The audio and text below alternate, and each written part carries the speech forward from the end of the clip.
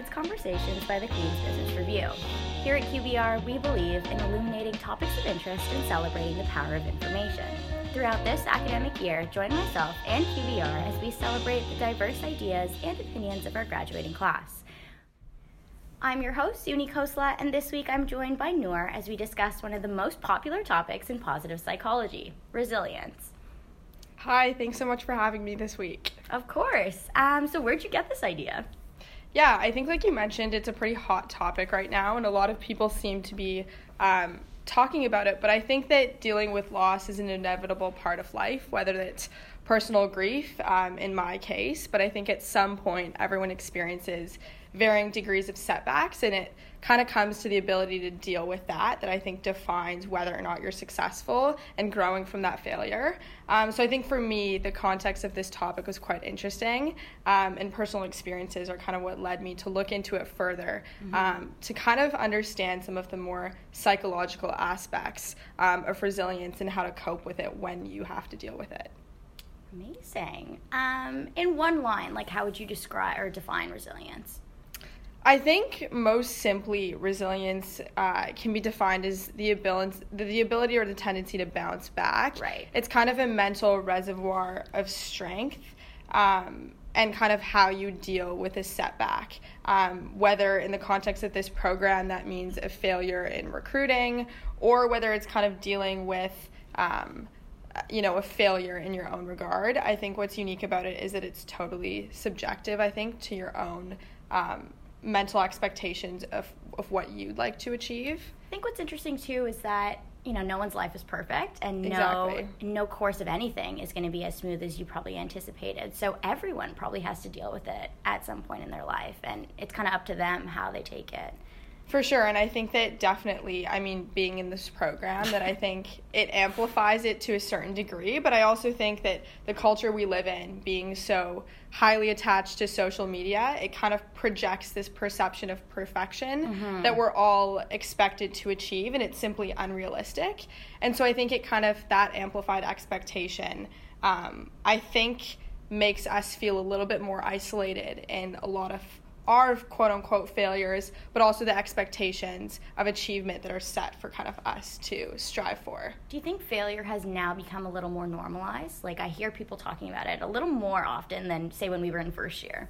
Yeah, that's an interesting point. I think if you were to ask me personally, I actually think that it's still, if not more, stigmatized, simply because of that whole public culture that we post our highlights and we don't talk about our failures.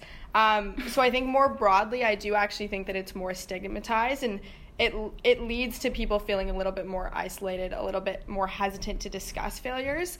I think my experience in this program would be that that conversation is starting to be had. I think people are starting to be a little bit more open on the problematic aspects of the culture here and how that needs to change.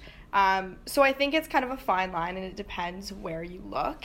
That's interesting. I think, I've been off of social media for like 2 years now, so I think like for me, everything's looking a little better. I think that's where I got that idea from. But I think, yeah, like the more open we are about these conversations, like obviously the less of a big deal it becomes. And it kind of like humanizes all of us. Like it reminds us, that we're kind of all in the same boat. We're all dealing with the same things. And at the end of the day, the way that we decide to deal with them it does define you, right? No, absolutely. And I think that one of the most interesting outcomes of this has been kind of the resiliency advantage, which kind of denotes that highly resilient people who are flexible and they adapt quite easily, they thrive in constant change, and they effectively deal with bouncing back, are ultimately more successful. So I think it's learning to fail, like learning to fall before you can learn to walk, and kind of being comfortable with that uncertainty and that lack of context that really is what defines a lot of successful people. Yeah, so what do you coin some of the benefits for resilience, like overall? I think that for me, like personally, I didn't have a lot of experience with big failure before my undergraduate degree.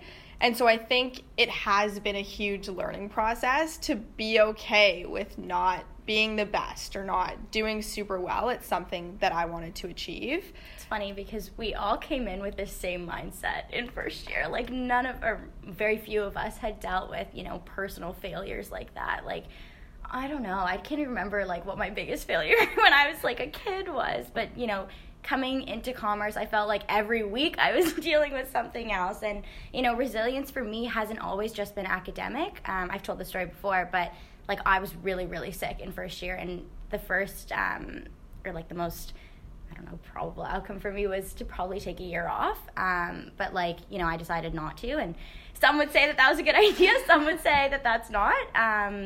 But yeah, like for me, that was the context that I really learned, what my definition or what resilience for me looked like. So it's different for everyone, and sometimes it's academic, sometimes it's not.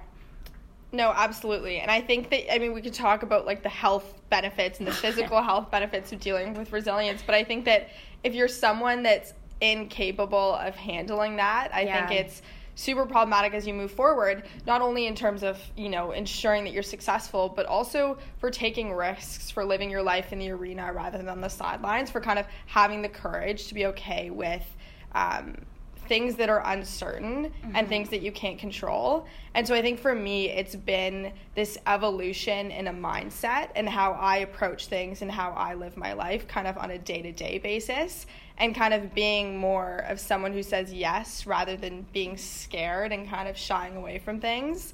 And so I think that perspective on resilience and that perspective of failing, simply by putting the rest of the things in my life into perspective, has allowed me to lead a more positive and like fulfilling life. Right, and you wouldn't say that your, standard of performance has gone down, right? Like I feel like that's probably the biggest concern for people who, are now starting to embrace failure a little bit more. They're like, oh, well, I'm not going to be the same person I was because now I'm just, doing whatever I can and kind of failing sometimes.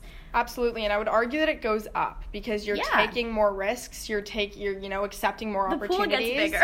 Absolutely, and you're learning from things that don't go so well, and you're taking that with you. Yeah, exactly. So if you wouldn't have tried, you wouldn't have had that like key learning or key takeaway moving forward. Yeah, no, it's funny. There are actually so many like health benefits to just being a resilient person. I think that's hilarious because, now it's like a normal part of many of our personalities that we can't even distinguish. Yeah. So obviously it's been a journey. I would say that when I was 12 years old, I probably was not a resilient individual. What's your advice on developing?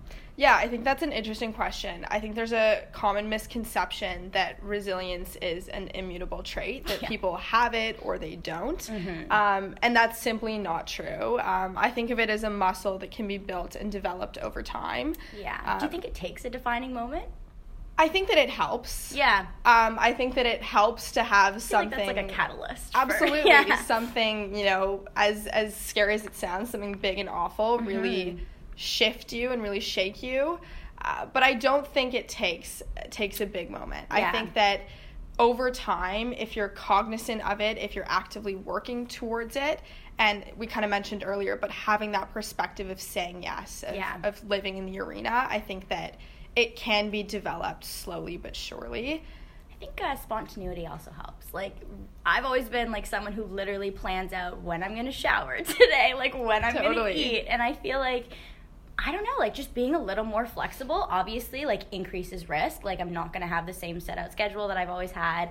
But it's always been like super, super helpful for me. And it's something I'm trying a little more, and it's scary, but it's starting to be a little more rewarding, and that's something I'm starting to appreciate. Yeah, and I think that whole uncertainty piece and like being okay with the ambiguity of I don't know what's going to happen today, but I'm going to be okay with it. I'm going to roll with the punches and deal with it is a really healthy perspective to take. Yeah, so what are some of the traits that you see in resilient people?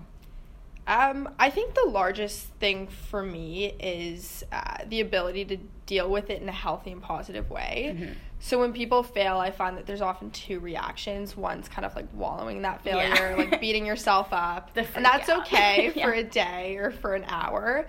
But I think it's important to move on and look at that as a learning experience and like understand that you need to take something away from that it's a growth opportunity, not a failure, and how do you fail forward? I think also, a lot of us in the face of failure will just block out certain emotions. And I think that actually one of the most important things to do first is just accept how you feel. Like, totally. If you want to cry, you cry. Like, if you are actually fine, like, don't make a big deal out of it. Like, absolutely. Just recognize where you are so that, 5-10 days down the road, it's not just hitting you out of nowhere. No, for sure. And you're processing how you're feeling in that moment. And it's totally okay to feel knocked down. That's super normal. I always say, like, you can't control how you feel, but you can control, like, what you do about it or exactly. your actions moving forward. And, I think that's actually really important. And that's a really good point, that it really boils down to a choice that you have to make of ultimately how you want to look at and deal with that. That's one of the most, like, exciting parts of resilience. Like, it's something that you can control. Absolutely. Like, and in a world where there's so many factors that we can't,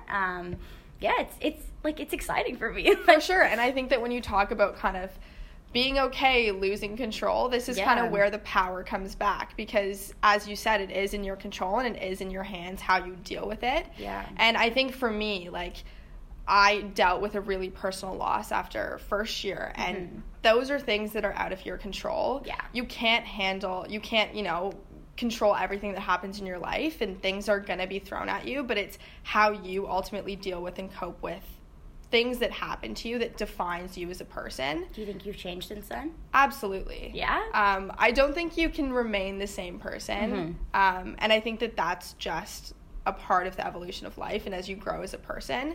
I think for me, that when you talk about that big defining moment, that was definitely it for me. And I think that kind of introduced me to what resilience even was, the importance of it, looking into the psychological aspects of how to deal with it, the benefits of it, etc., and ultimately shifting my perspective to be someone who works on it every single day. Yeah, I would say for me, like, I haven't had, one specific moment, but I've had a lot of setbacks in the last, 4 years, and probably will continue to for the rest of my life.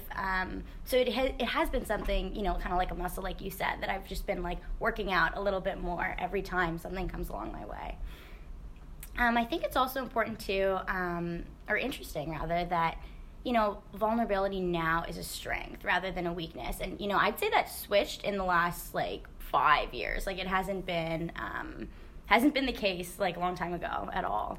Yeah, there's a really famous researcher by the name of Brené Brown who has a popular Netflix special called The Call to Courage. And I would highly recommend everyone to watch it. But that's one of the things that she discusses, is that there's a pretty severe dichotomy that we're taught and socialized to believe, that vulnerability and strength fall on opposite sides of the spectrum. Yeah. That we're told that kind of we need to be strong and we want to live these bold and courageous lives. But we're also taught that vulnerability is weakness, that, crying or showing emotion is not something that's celebrated in the society we live in. And it's super problematic because those things go hand in hand. Yeah, I was just going to say, you need to be vulnerable to realize your strengths. Absolutely. I feel right? And if you're not able to be vulnerable and take risks and be okay that, not everything is going to go well, and sometimes you're going to be rejected, you're going to be shut down, you're going to be hurt by things. Yeah. That's the only way that you're going to live boldly and fully and courageously. It's almost like if you expect that this is a normal part of life, it really can't hurt you that much. I'm just starting to think, if that's normal, then really, a rejection's going to feel not a big deal. Yeah, and I think that kind of then ties into doing the self-work that you need to do to be okay with that. Be okay with the consequences of failing or whatnot, because you're okay with who you are and you're comfortable enough to move forward with that. Yeah. Well, I think you've learned a lot over the past years. You just sound like you have your whole life together, and that's Absolutely so inspiring. Not. Anyways, thank you so much for being here today. Thanks for having me. It was super fun. And we hope to hear from you soon.